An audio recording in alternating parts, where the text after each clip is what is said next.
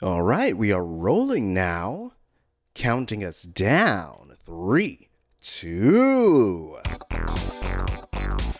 You're listening to Missing Out with Lex Michael and Tari J.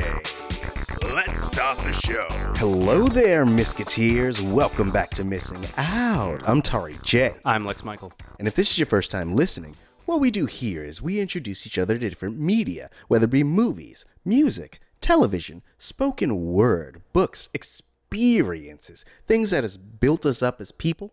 And in sharing it, we hope that it builds you up.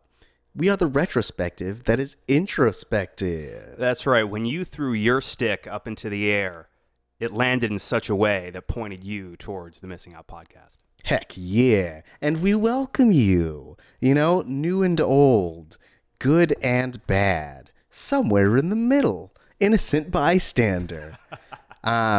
This week is the beginning of February.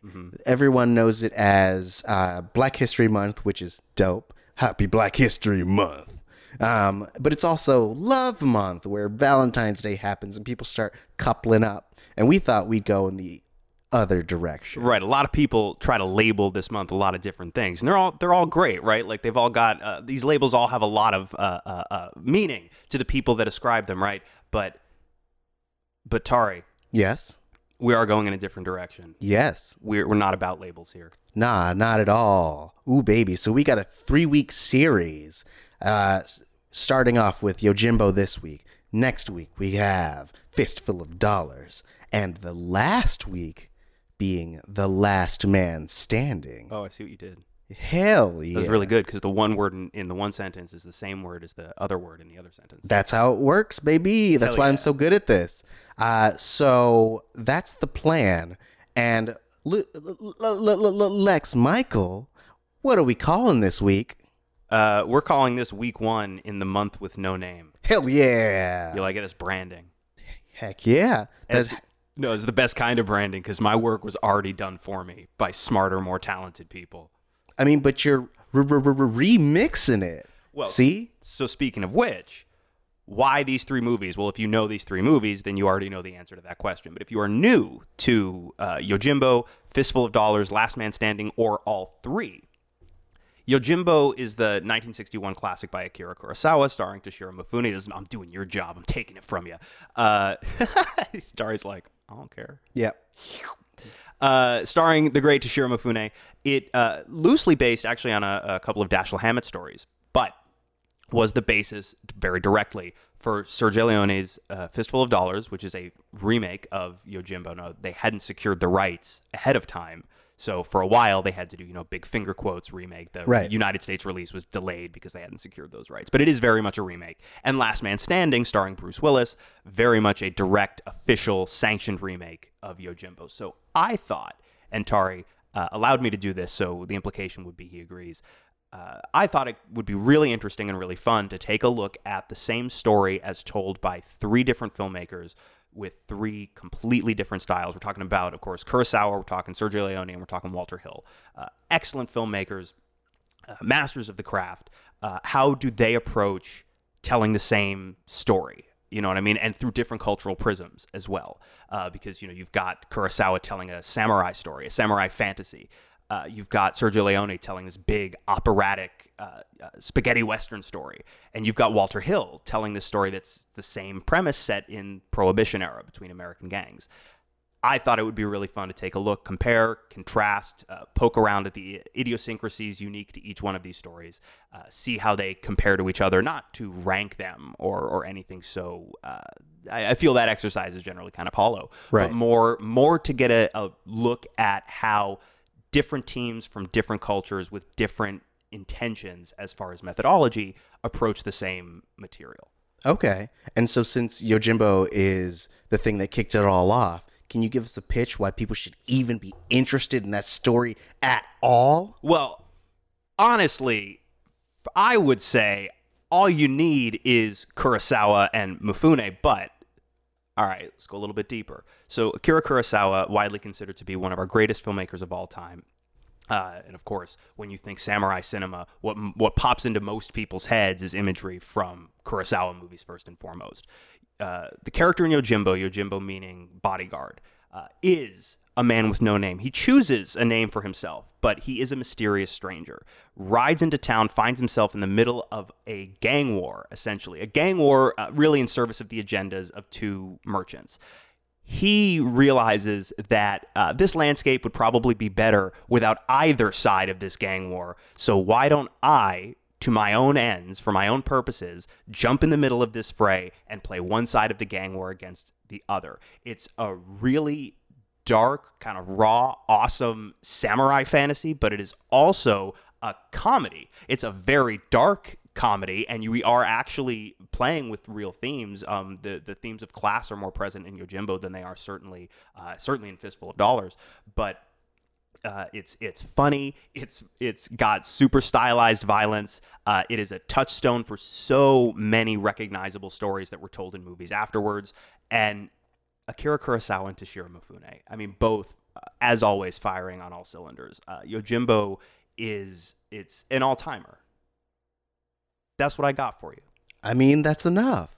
Thank you. Do you accept my pitch? I accept your pitch. So this was my first time seeing the movie. I will be upfront and honest that, like, I don't think I've seen much Kurosawa stuff. So this was a delight. I'm a big fan of anime and I'm a big fan of Japanese culture, and I can see the pieces of this movie that have influenced other pieces of media. Yes. And so it was a nice treat. Especially like this idea of this like Ronin just wandering the streets of Japan. I believe this takes place in 1860 or around 1860 at the end of the Edo era. Yes. And so, and I guess I had read somewhere that the gun samurai, I believe his name is Unosuke, him having a gun is a sign that Western civilization is starting to encroach upon Japanese culture. Yes. So it's a nice way of having those little touchstones without actually having like a little card at the beginning being like 1860, year of our father. Right. So it's good. I really enjoyed the flick. I feel like we can't really go too much further without really diving into spoilers. But if you haven't seen it, you can do so. It's available on Amazon Prime. You can rent it. I believe it's also, you can get the physical copy through the Criterion. Yes. And also, if you subscribe to the Criterion channel, which I cannot recommend enough, it's a godsend, you can see Yojimbo and a large chunk of Kurosawa's filmography on their service, as well as listen to audio commentaries for a lot of the movies. Stephen Prince, who is, I guess, considered sort of the Kurosawa scholar when it comes to projects like this, pulling in experts for this type of thing. He does an audio commentary on Yojimbo that I listened to before I came in here to record this show, and I think it's a great track. I'm a big proponent of physical media, but if physical media is not your jam and you want to check these movies out, Criterion channel. Absolutely, they're not paying me anything, and I will continue to plug them because I want them to be around. Heck yeah, non-sponsored ad. But yeah, so we are going to jump behind a spoiler wall, in which we're going to talk about the story, we're going to talk about the aesthetic, we're going to talk about the background behind the story and all that stuff. So make sure to watch the film, or if you prefer to just listen, then know that beyond the spoiler wall, we will have all the details, baby. So before we get there, make sure, if you have a chance and you're feeling so kind, go onto iTunes, leave us a rating or a review. It really helps us get to the top of the charts and helps other people find us. And it helps us know what you like about the show and continue to do that. So if you leave a 5-star rating, we will totally read it on this show. We'll give you a nice little shout out, baby. So that said, we are going to come back with all the spoilers right after this. And we're back. So, Lex Michael, Yes. you kind of gave us a run through in the pitch about this samurai coming into town and being like, "Yo, I'm gonna play these gangs against each other." But it's so much more than that, you know. I think the thing I really like about this movie are all the really whimsical characters. Yes. They all have a very distinct personality. They all have stakes in the whole matter, and they all play a part in the conclusion. Yeah, Kurosawa has always been excellent about developing his characters, and also, making them all feel like a crucial part, no matter how minimal the role is, no matter how little screen time. Was always excellent at making every part feel like a necessary component of the whole. Yeah, I think that my favorite aesthetically, I believe his name is Inokichi. He's the character with the monobrow, the missing tooth, and he's dumb and kind of lovable. Yes. That I think is my favorite character. Second is Gonji, I believe he's just like a restaurant owner. He's like an old man who helps out the main character. Yeah, I do want to shout out Inokichi was played by Daisuke Kato, and he's an actor that's worked with Kurosawa a number of times. He was in Seven Samurai. He's in Rashomon. He's in a bunch of them. So here he is. Yes, with rocking a sweet unibrow and some sweet big old chompers. Okay. And also, because you mentioned him, I want to shout out Ijiro Tono, who played Gonji. He also worked with Kurosawa on Seven Samurai. Okay, nice. Kurosawa built this little mini repertory company of actors that he worked with over and over and over again. The two most prominent of which, both in this movie, obviously Toshiro Mifune, they worked together in a bunch of movies. Stray Dog, High and Low, Redbeard, the sequel to this, of course, Sanjuro, Seven Samurai, Throne of Blood. And Takashi Shimura, who's in this movie as the sake merchant, the guy who's sort of on the other side of this gang war, and he worked with Kurosawa on a ton of movies as well, many with Toshiro Mifune, who's also in Stray Dog, who's in Seven Samurai, he's in Rashomon, etc., etc.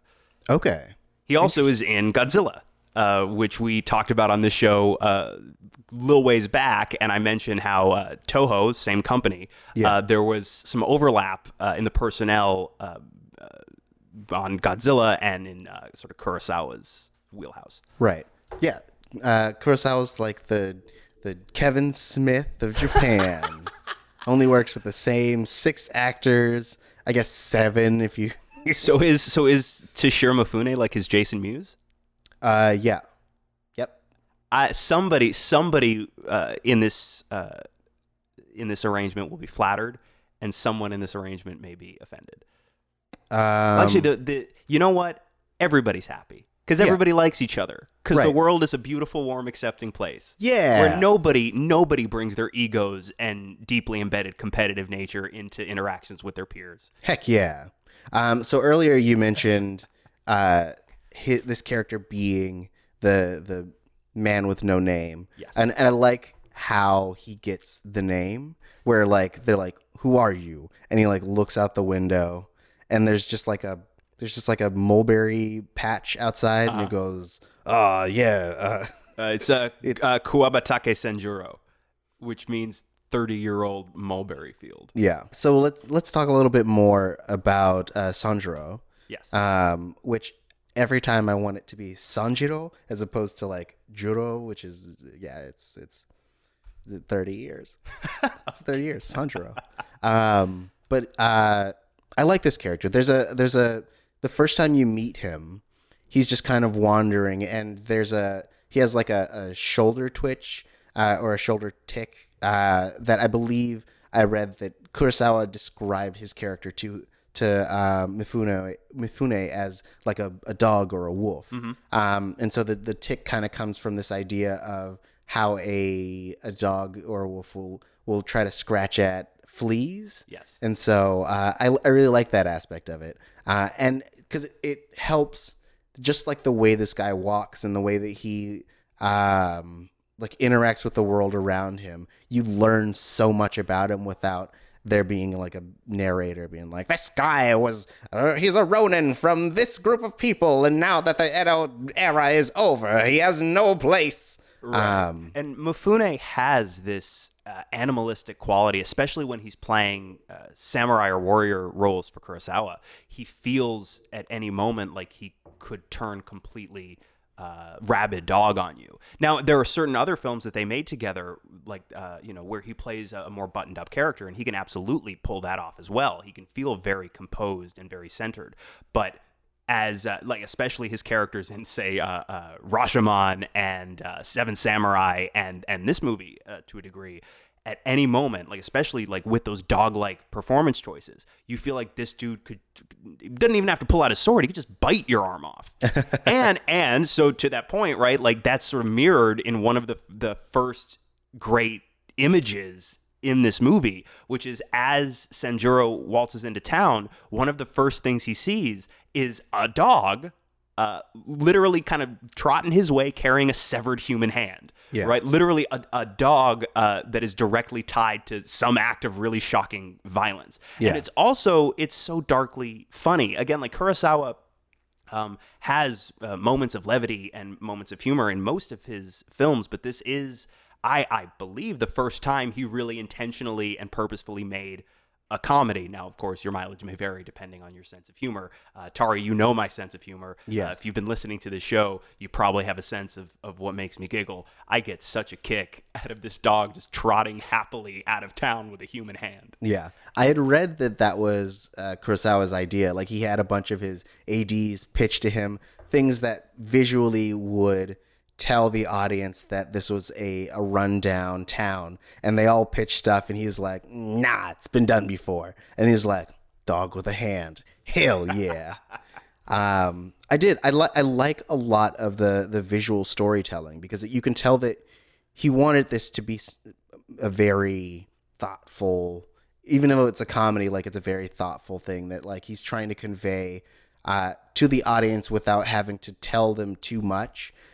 Even though like you get kind of an info dump from Gonji, but like it's done in the most like entertaining way, where this guy is just tired of all of it, and he's talking about the coffin maker and how sick of that guy he is, and he's tired of everyone, no one coming to his shop because of all the crime, and like you get this breakdown, but like this character is so like full and well-rounded that it feels so natural. Yes.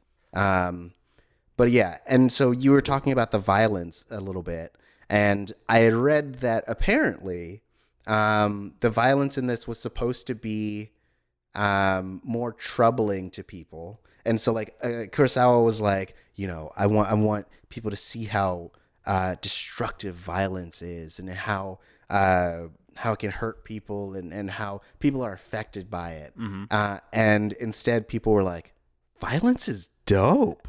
Let's do more dope violence. That's the thing, right? It's like, because of the tone of the movie, and it's not an accident, it's purposeful. The violence is shocking, but because the movie is intentionally comedic, it just feels like an extension of the comedy in a lot of places. The more shocking and graphic the violence is, in this context, the more it's just like, oh shit.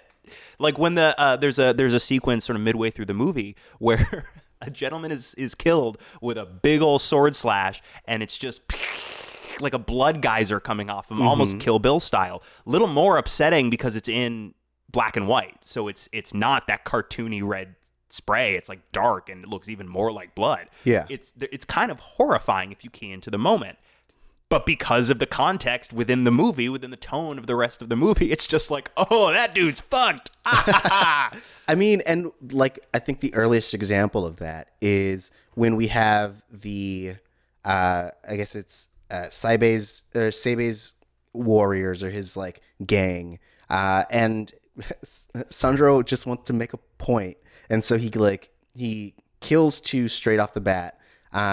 And then one of them, he cuts his arm off. Yes. And he's just like laying there screaming as he's bleeding from his arm. And he's like, and at first Sandro's like, yeah, all right, make 2 coffins. And he's like, oh yeah, this guy's gonna bleed to death, so make 3. Yep. And you mentioned the severed arm. Of course, if you've been paying attention to American pop culture any time in the last 40 or so years, you will recognize that little bit of business as something George Lucas took and put in Star Wars. The scene in the cantina when Obi-Wan pulls his lightsaber and chops off Homeboy's arm is a lift from Yojimbo.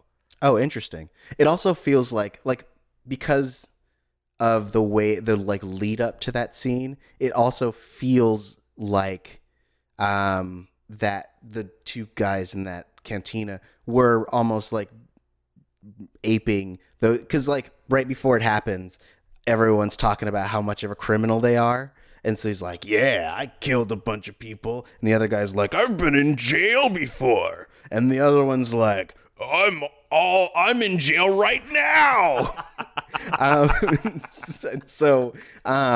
It feels like that scene was just miniaturized where he's like, I'm wanted in 30 systems. And I that directly, I saw the reference and I was like, oh, this is interesting. It's nice. I think that's one of the nice things about you introducing me to these older films is that I can see where things come from. Yeah. Like earlier, or just a second ago, you were like, yeah, it sprays out just like in Kill Bill. But then you start to realize that Kill Bill is especially that samurai sequence is an amalgamation of all of these movies with the addition of anime thrown in. Yes. I mean, a lot of what's in Kill Bill, I think a lot of those reference points are movies that are a lot, I'm going to use the word schlockier than Kurosawa's oeuvre, but I don't mean, that's not a value assessment. I really dig those kinds of movies. If anything, I mean that as a compliment. But also I know Tarantino's a big Zatoichi fan, and also Zatoichi and Yojimbo, or the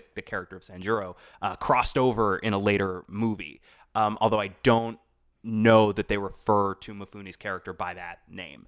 Right. But you talk about things being what? I'm just imagining him looking over out another window and being like, my name's Mizu. And they're just because of that water fountain over there. And he's like, yeah. He's like, no. It runs away. But talking about things from this movie and also from Kurosawa's oeuvre being lifted, for Star Wars in particular, Lucas was a big Kurosawa fan. I mean, even using the wipes as transitions was something that he took from Kurosawa movies. If you watch, and I'll make you watch more Kurosawa for the show, if you take a look at The Hidden Fortress in particular, also starring Toshiro Mifune, a lot of the structure of Star Wars in its final form was borrowed from that movie. Okay, interesting. Did they also get sued by Kurosawa and have to give him 15% of profit? Not in to addition to a large sum. Not to my knowledge. Oh, okay. Kurosawa don't play. Although they could have. That movie made a lot of money. Oh yeah, I imagine. His estate would still probably be getting paid up right now. Kurosawa's dead. Yes. Yes. Okay. Cool. So now I can talk shit. His movies are bad, actually. No. More like Kura, so what? Yep, nailed it. That totally sounds like some shit you'd say. Yeah, it is. That's going to be the name of my next podcast. And it's just every week you look at another Kurosawa movie and just shit on it. Oh yeah. Yep.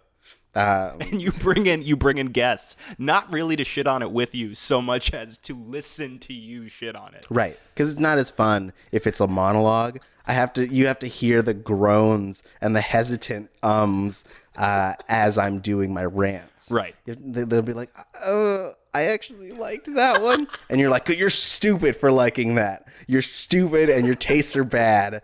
This is Kurosawa. Make sure to subscribe and like. No, I actually really enjoyed this film. And I'm sure I enjoy his other films as well. Okay. So, let's get to the meat of this baby. Ugh. What? Baby meat? All right. You fucking said it. Don't look at me. I'm looking at you. All right, let's dig in. Where do you want to begin the meat digging process? I mean, I feel like if you've seen this movie, I think the hardest part to really start wrapping your brain around is like what the deal is with this town. Yeah. So I really want to kind of start digging into that. In case someone who's listening is like, I like the movie, I just don't know what happened in it. Right. I will say. Oh, sorry. No, go ahead. Oh no. So before we jumped on mic, I was saying how I had not seen Yojimbo in a little bit, and I am much more familiar with Fistful of Dollars. Yojimbo, I always found a little bit more challenging to keep track of, not because the movie is actually that complicated, but it ends up feeling a little bit more difficult to follow than the movies that base themselves on it. And I think part of it for me is just that there are a number of characters who have names that sound very similar. Well, I mean, yes, I think that because the three brothers on the sake side, you have Ushitora, and then his two younger brothers have very similar names. So you have Inokichi, but you also have Unosuke, Right. and which feel like all just combinations of the same characters. Yes. In characters in terms of the Japanese kanji and not kanji, but the Japanese characters, as opposed to like characters as in people you write and make backstories for. Yes. So like I get that aspect of it, and also like all the setup is given to you in a big info dump, and if you're not really like keyed in to like why gambling is a big deal or like what the stakes are and why it's affecting people, then I think the rest of it is just like, all right, I'm just going to watch this dude play a game with these two different sides. But like basically the gambling bosses are the crime bosses, yes. basically, because gambling's a crime. It seems like brothels are a crime. Seems like. Yeah.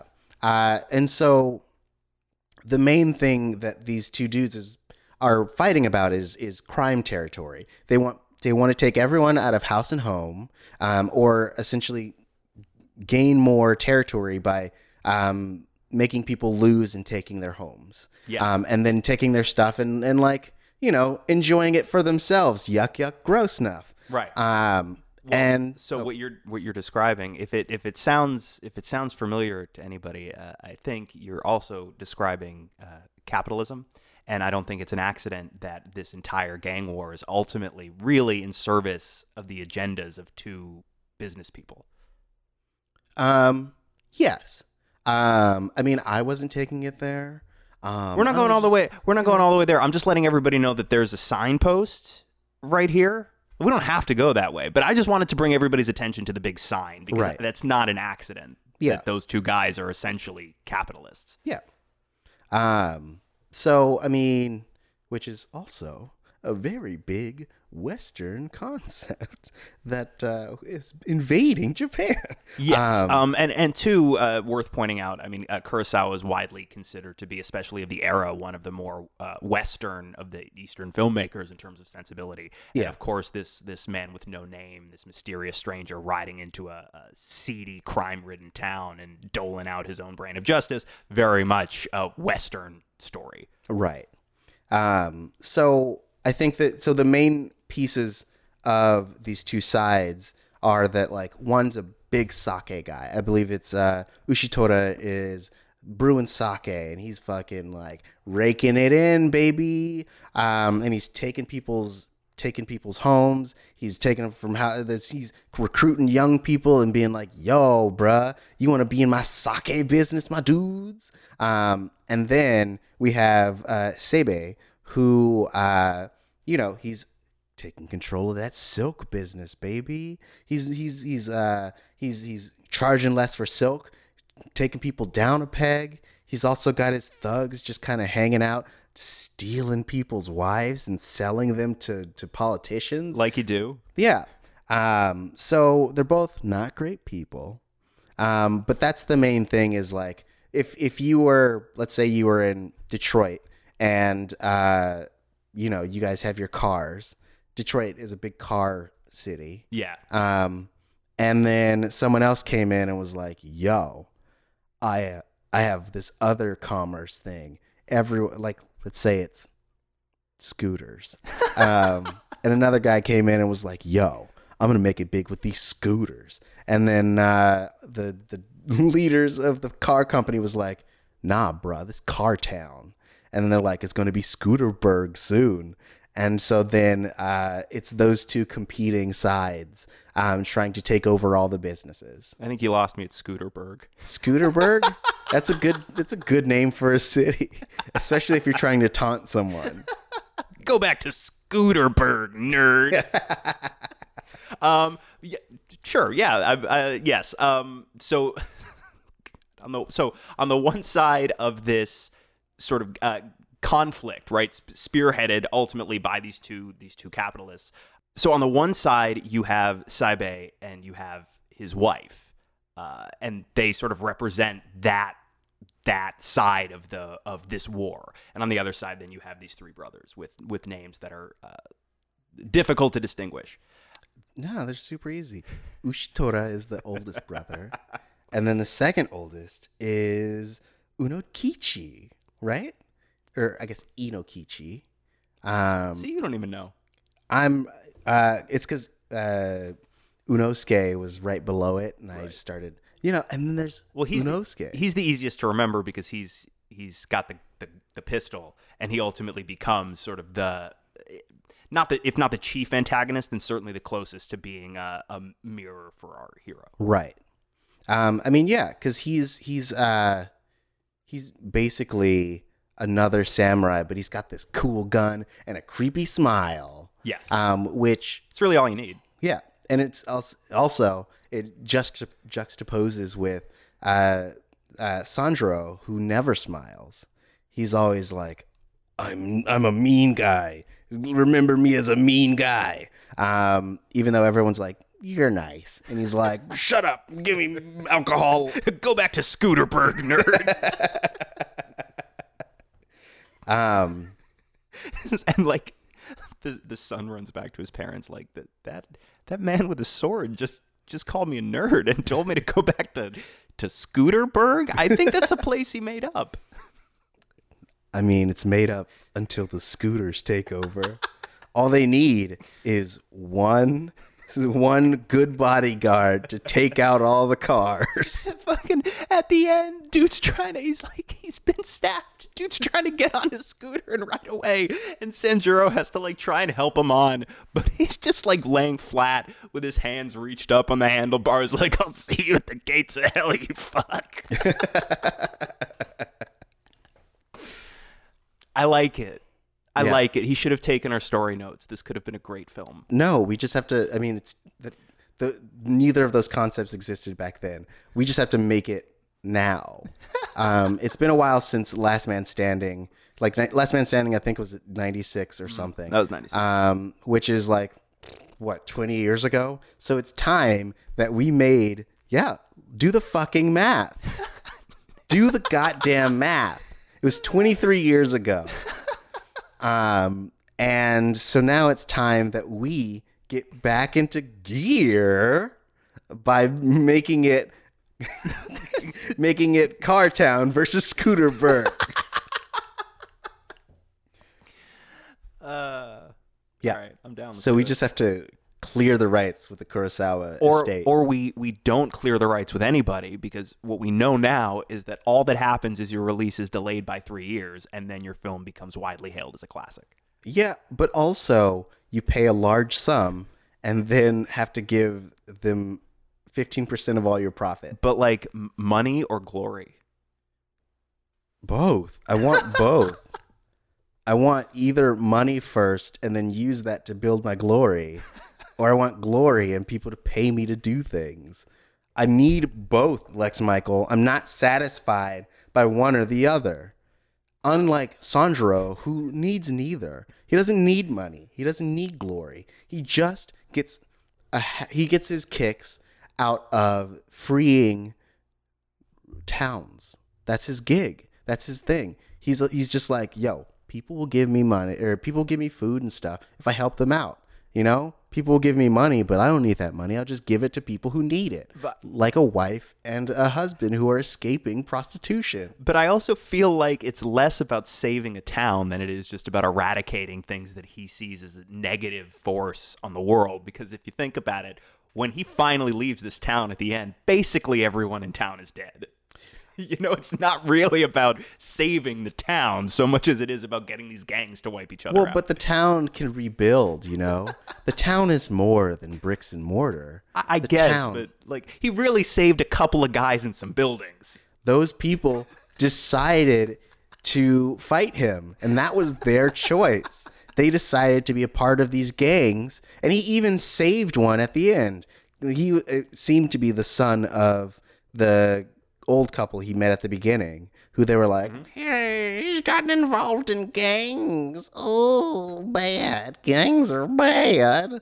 So basically, you know, I feel like saying that he saved the town has a better connotation than he is eradicating things he doesn't like, because then he's a villain. He's a bad guy. But he just happens to be a bad guy for good things. Well, but I think that is not an inaccurate reading of this character. Like, he's not a traditional hero by any means. He's right. Very much.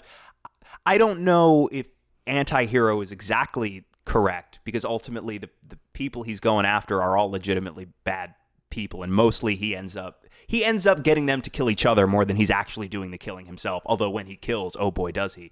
But he's definitely not a straightforward white hat traditional hero. Right. He's got a very, let's say, nebulous moral code. So I say, you know what? He saves the town sounds like really good spin.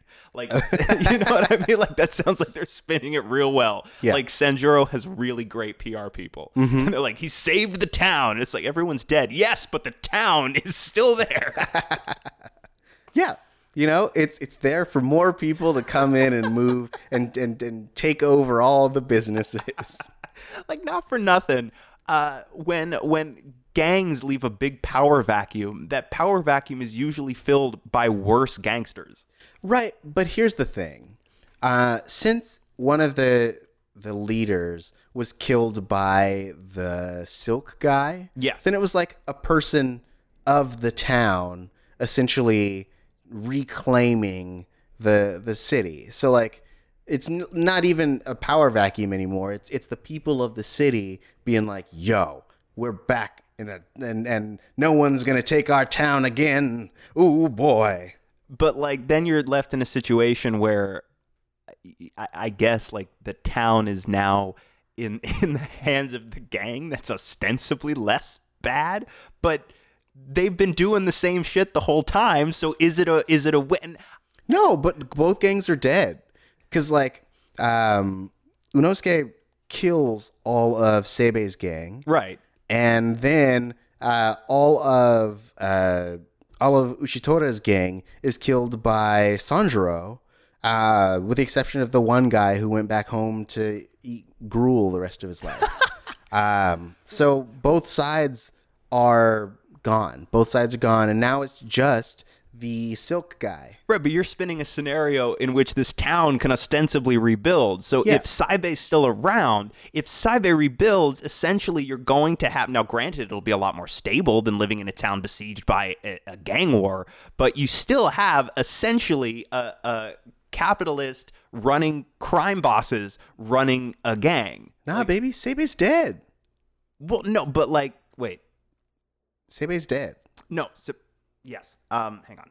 No, Ushitora is dead. No, yes. Everyone's dead, Lex. No, but I'm saying if you rebuild within that model, you're still back to square one. So then Sanjuro will have to come back and get everyone to kill each other all over again. No, they wouldn't rebuild so that the gangs are still there. They would just rebuild and let their places flourish. Like we saw that when the two gangs had their truce going on, that like the restaurant was open and people were doing stuff. And then like the silk shop was like, oh, look at all the silk I'm selling. And the sake place was like, sake for everyone. Who wants a sake in the face? But then once they started doing more violence, then like they had to close up shop again. So like they rebuild gangless, and then they can just flourish and let people wander through town and be like, yo, I love sake and silk. All the things that start with S, baby, and sex. I love sex.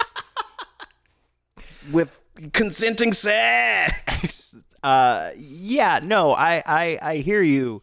I just feel like you need, I feel like you need somebody like Sanjuro in there so that when inevitably, as people always do, they turn towards corruption once again, he can just pit them against each other to maintain the peace. Well, so this kind of gets to this idea of like this issue with like old westerns and like hero stories where someone blows into town, does a bunch of stuff, and then leaves. Where like we have this heroic idea that like this person, it comes in, fixes everything, and is never seen again, and everyone heralds them as a hero. And we never go back to those places and see what further damage has happened, or like if they were actually able to rebuild. This was something that was it was explored a little bit in Doctor Who, because Doctor Who is that type of hero that comes in and is like, look at all your problems, I'm gonna help you fix it in a day, and then they leave, and then you never really see what the consequences of that were. The Doctor is himself / herself itself. Yeah. Doctor's sort of genderless. Yeah. Themselves is, relatively speaking, a man or a person with no name. The Doctor's a title, but he doesn't really write Doctor Who and shit. Yes. Yeah. Yeah. And so like, and this is a thing that I personally, when I see like hero stories, like even modern superhero things, where it's like in the absence of that hero, then people essentially, or I guess in the presence of that hero, people become very reliant on it, and people really need that hero. Otherwise, like society will collapse, and it's like, are they actually helping? Or are they building a system in which people are dependent on them, and ultimately just feeding into the very thing that they are fighting against? On top of which, you really have to take it on faith that this person is going to be acting in the interests of others, because he's acting unilaterally. He's his own authority. Right. Nobody said, hey, go clean up that town. And certainly nobody said, hey, go clean up that town by getting everybody in it killed. Right. Got a Sokovia Accords, that motherfucker. I mean, but we see how that ends as well. It's not an easy issue to solve, because yes, you have to, and I think that is kind of what we had started talking about, where it's the difference between someone just fighting against things that they hate and like someone who's actively trying to do good. And there are moments when he like actively tries to do a good thing, which like leads to more bloodshed, and it's like, all right, well then he has to clean up his own mess. Right. And so like there are a lot of themes that from a modern point of view you can start kind of digging into, and I think that like over the course of like our history with storytelling, we've started to kind of deconstruct these ideas. But like, it's interesting to see how these like tropes and these ideas got started. Right. Now, you talk about too, the implications of a character like this, and how sort of baked into that idea is these stories are really appealing, kind of like what you were getting at, because there's a strong wish fulfillment element to the idea of being the person that waltzes into a situation, lays waste to everything because that's legitimately, quote unquote, righteous, and then strolls out of there having sort of won the day by bashing everything to death. Right.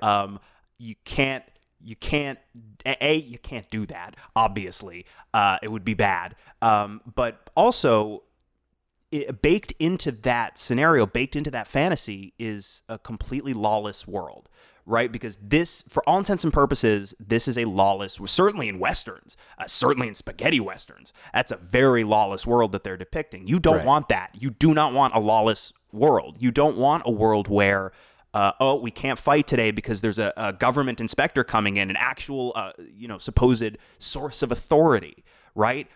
But now we're going to send a couple guys one town over to kill a government official, so that distracts them and stuff. So there essentially, for all intents and purposes, is no law. Right. You don't actually want a world where you can live out that fantasy. It's very bad. Right. And most of the time, these heroes end up dying in some big skirmish, or like maybe they'll do like a big sacrifice thing, and then they're like, I did a one good, and then it's over for them. the Terminator 2 thumbs up. Uh-huh. Yep, they did one good, and then like that's it. I'll see you at the gates of hell. That famous line from Terminator 2 that the Terminator says to John Connor is yours. I remember that. Yeah, they took it from this movie. Yeah, of course. Such inspiration. I did want to talk about the way ultimately Sanjuro dispatches with his chief adversary, because the idea, of course, is he's literally bringing a knife to a gunfight. It's a sword, but he's bringing a knife to a gunfight. Yeah. And there's this idea, and it's shown. Call my boy Uno. You see how quickly and easily he's able to dispatch whatever physical threat he's faced with using this pistol, right? Clearly he's got the upper hand strategically in every scenario, and so he expects, of course, doesn't matter how good a swordsman this dude is, it's gonna be like, I'm sure that's exactly what he said to himself, it's gonna be just like that scene in my favorite film, Raiders of the Lost Ark, where the man is got waving the sword all around and Harrison Ford just goes bang. It's gonna be just like that. Yep. And I will get to live out my hero fantasy from the movie I enjoy. Yep. But Sanjuro ain't afraid to fight dirty, and he just takes out Homeboy's gun hand right away and then just runs up with his sword and takes him out. Mm-hmm. I like that shit. Yeah, I like how, and this is because I'm accustomed to long drawn out samurai battles, but I like how quickly people are dispatched. It's basically because I once took a sword art class, or I guess I forget the name of the martial art, but it's specific, Ido, I think it is. And one of the first questions they ask is, two samurai face off against one another. They have equal skill and equal speed. Who wins? And everyone's like, oh, well, it depends on the factors. And they're like, no, they both die. Because most battles or most sword battles happen very quickly, and it is a matter of just a few quick movements. Yes. And so I like that basically he just murders these people very quickly. Yep. And there's nothing drawn out about it. There's no ceremony about it. It's just like, yeah, you get slashed by a sword, you die. Yeah. Yeah.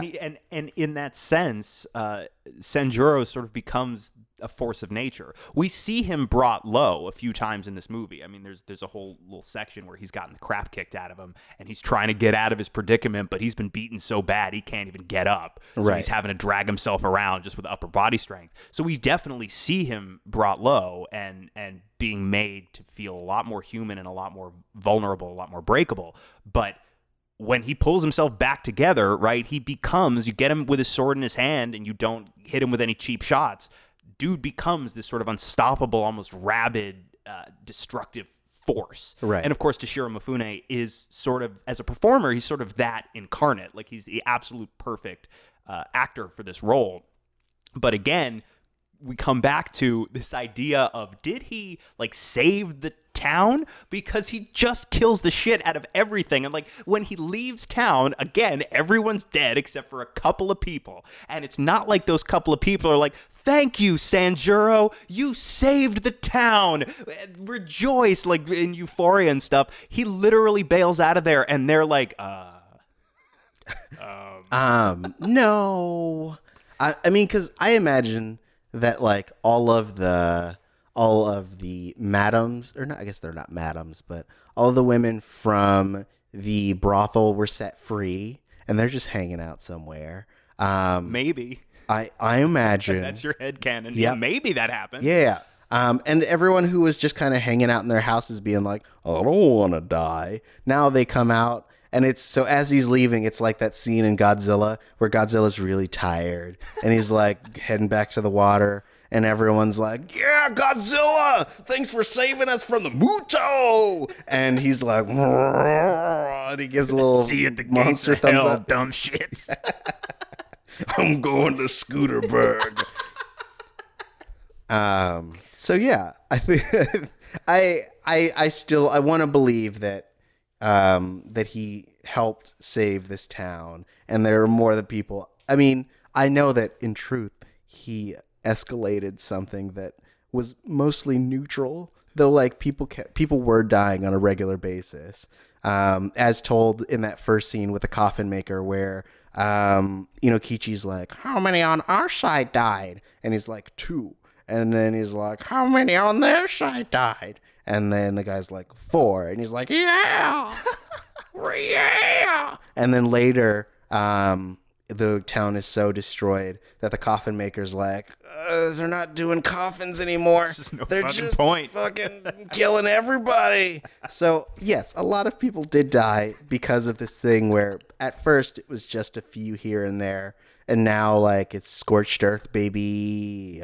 But I like to imagine that he did a good. He did one good.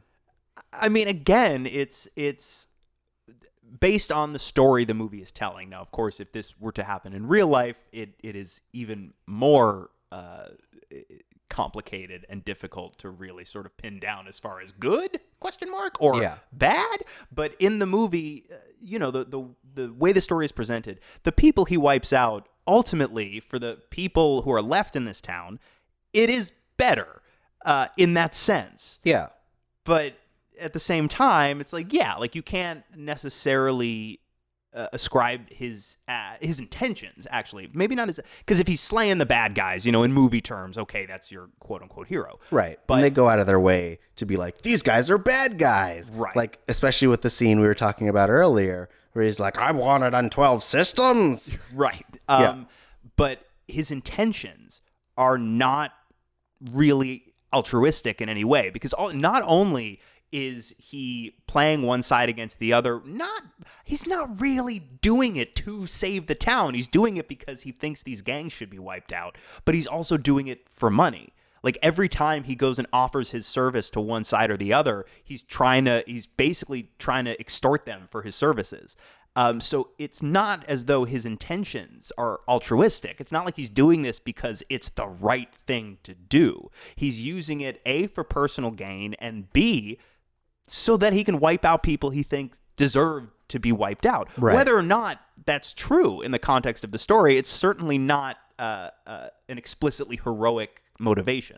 Well, it's interesting that you bring up him pricing them out because, like, one, it doesn't ever really feel like he cares about the actual money he's getting. And I thought it was a really interesting way of using capitalism against the capitalists, in that him raising his price so high means that everyone who is not getting that price feels cheated, and they're more likely to leave this group. Mm-hmm. They're like, this guy's getting 30 Rio and I'm getting like 2 silver. Fuck this. Being a part of a gang is not great for my bottom line. Crime doesn't pay. Right. And so, like, I think that people would have, given enough time, would have started leaving, being like, we're not getting paid enough to die, because we're literally not getting paid enough to die for this guy who can obviously give this one person 30 Rio, which is a lot, or 50 Rio, which is a lot. So I think it was a savvy business thing that he was doing in terms of like making it so like no one wanted to join after him. Yeah. And these people were fighting using their resources, which he was just like doling away. He's like, everyone take my Rio. Right. No, yes, I absolutely agree with everything you just said. I just mean, traditionally speaking, it is not a it's not a traditional heroic motivation. Yeah. Well, fuck your traditions. But that's sort of the point, right? Is that that's not who this character is. This character is not a hero in any traditional sense, nor are the characters that come in the later movies that are directly inspired by this movie. Yeah. And so and of course you root. The reason I think you root for Sanjuro is twofold. One, of course, the movie is telling you that he's your main character, and that if nothing else, these other guys are at least as bad. But also, two, just because it's Toshiro Mifune, and so this character is automatically awesome. I mean, I guess so. I mean, I think it's also that like you can like paste yourself upon him. He's that sweet, sweet fantasy character, baby. Well, and we'll talk about this next week. Clint Eastwood's Man with No Name and Fistful of Dollars, even more so. They sort of intentionally made that character to be a cipher. Like Clint Eastwood actually requested fewer lines in the movie specifically for that reason. Okay. I think Mifune's character in this movie, and a lot of it does have to do with what Mifune himself brings to it in terms of performance. I do feel like on paper, I think he's a lot closer to a cipher, but because of what Mifune brings to it, he does feel a little bit more like a fleshed out character. But like I said, I think that has more to do with the actor than the way the character's written. Okay. I really look forward to seeing what the escalation in Fistful of Dollars is, in that we have this character who is a good samurai, but like in a Western context, everyone has guns. So like I have to imagine that whoever is the Unosuke in this one must have like a Gatling gun attached to his chest, and he's just like, look at my chest Gatling gun. The equivalent character, I believe, is named Ramon Rojo. And yes, there is an equivalent in the movie. It's not a Gatling gun, but it is. It's a weapon that could ostensibly one up a pistol. Chest Gatling gun, or like a one small cannon attached to his crotch. Right, like he's got the. I was about to say, like he's got the crotch gun from Dusk Till Dawn. Yeah, exactly. So, anyways, we got to wrap up, baby. Do you have a last thought, something to leave people with?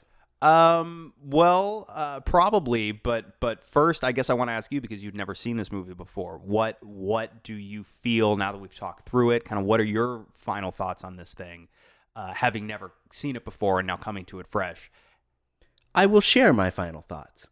I think it was a really good movie. I think that like it has a timeless quality to it, especially because it is essentially like a period piece. I think that we are very familiar with the like wandering Ronin archetype, and I think the character of Sanjuro really plays that well, and you get why people were inspired by it. I think that it was a funny movie, and I think that like it plays super well, like morally and just like in execution. Like it's shot really very well. There are a lot of fun sequences. I also really like all of the characters, as I mentioned before. So yeah, I dug it. Yeah, and you just mentioned something we didn't really talk about in this conversation, the aesthetics of the movie and sort of the technical aspects of the filmmaking. Kurosawa made some of the most beautiful movies in the history of the medium. Every shot composition in a Kurosawa movie is gorgeous to look at. And I also there's a very sort of stark, eye-catching and sort of, to me, pleasing aesthetic in a movie like this, where you have an almost medieval environment, but you also have these close-ups with this sort of hard electric light on their faces, and it just creates this aesthetic that to me pops so hard. And combining that with the individual shot compositions themselves, it's just a gorgeous thing to look at. And the props and the costumes and the production design, all of it. I mean, all of Kurosawa's movies are absolutely stunning, and this one is no exception. Yeah, definitely. So, if y'all had a chance to check it out, let us know what you thought. You can do so at Missing Outcast. That's MissingOutcast. Yeah, baby. And you can also hit us up on our personal social media. Lex, where can people find you? I'm on Twitter and Instagram at @TheLexMichael. And I'm at Tari J. That's TAURIJAY. Don't you join us next week when we're going to be talking about Fistful of Dollars. Come into this baby with a fistful of dollars. Starring what? No. Okay. Lex made a face and I'm it not just even made repeating it so what you just said. gross. It's you said the thing. You made it gross. I am not coming into any babies. Okay. All right. You said it. God damn it! I'm gonna Look what you end made this me do. show. So this has been the retrospective. That's introspective. And now you have a new perspective. Go the fuck back to Scooterberg, you nerds.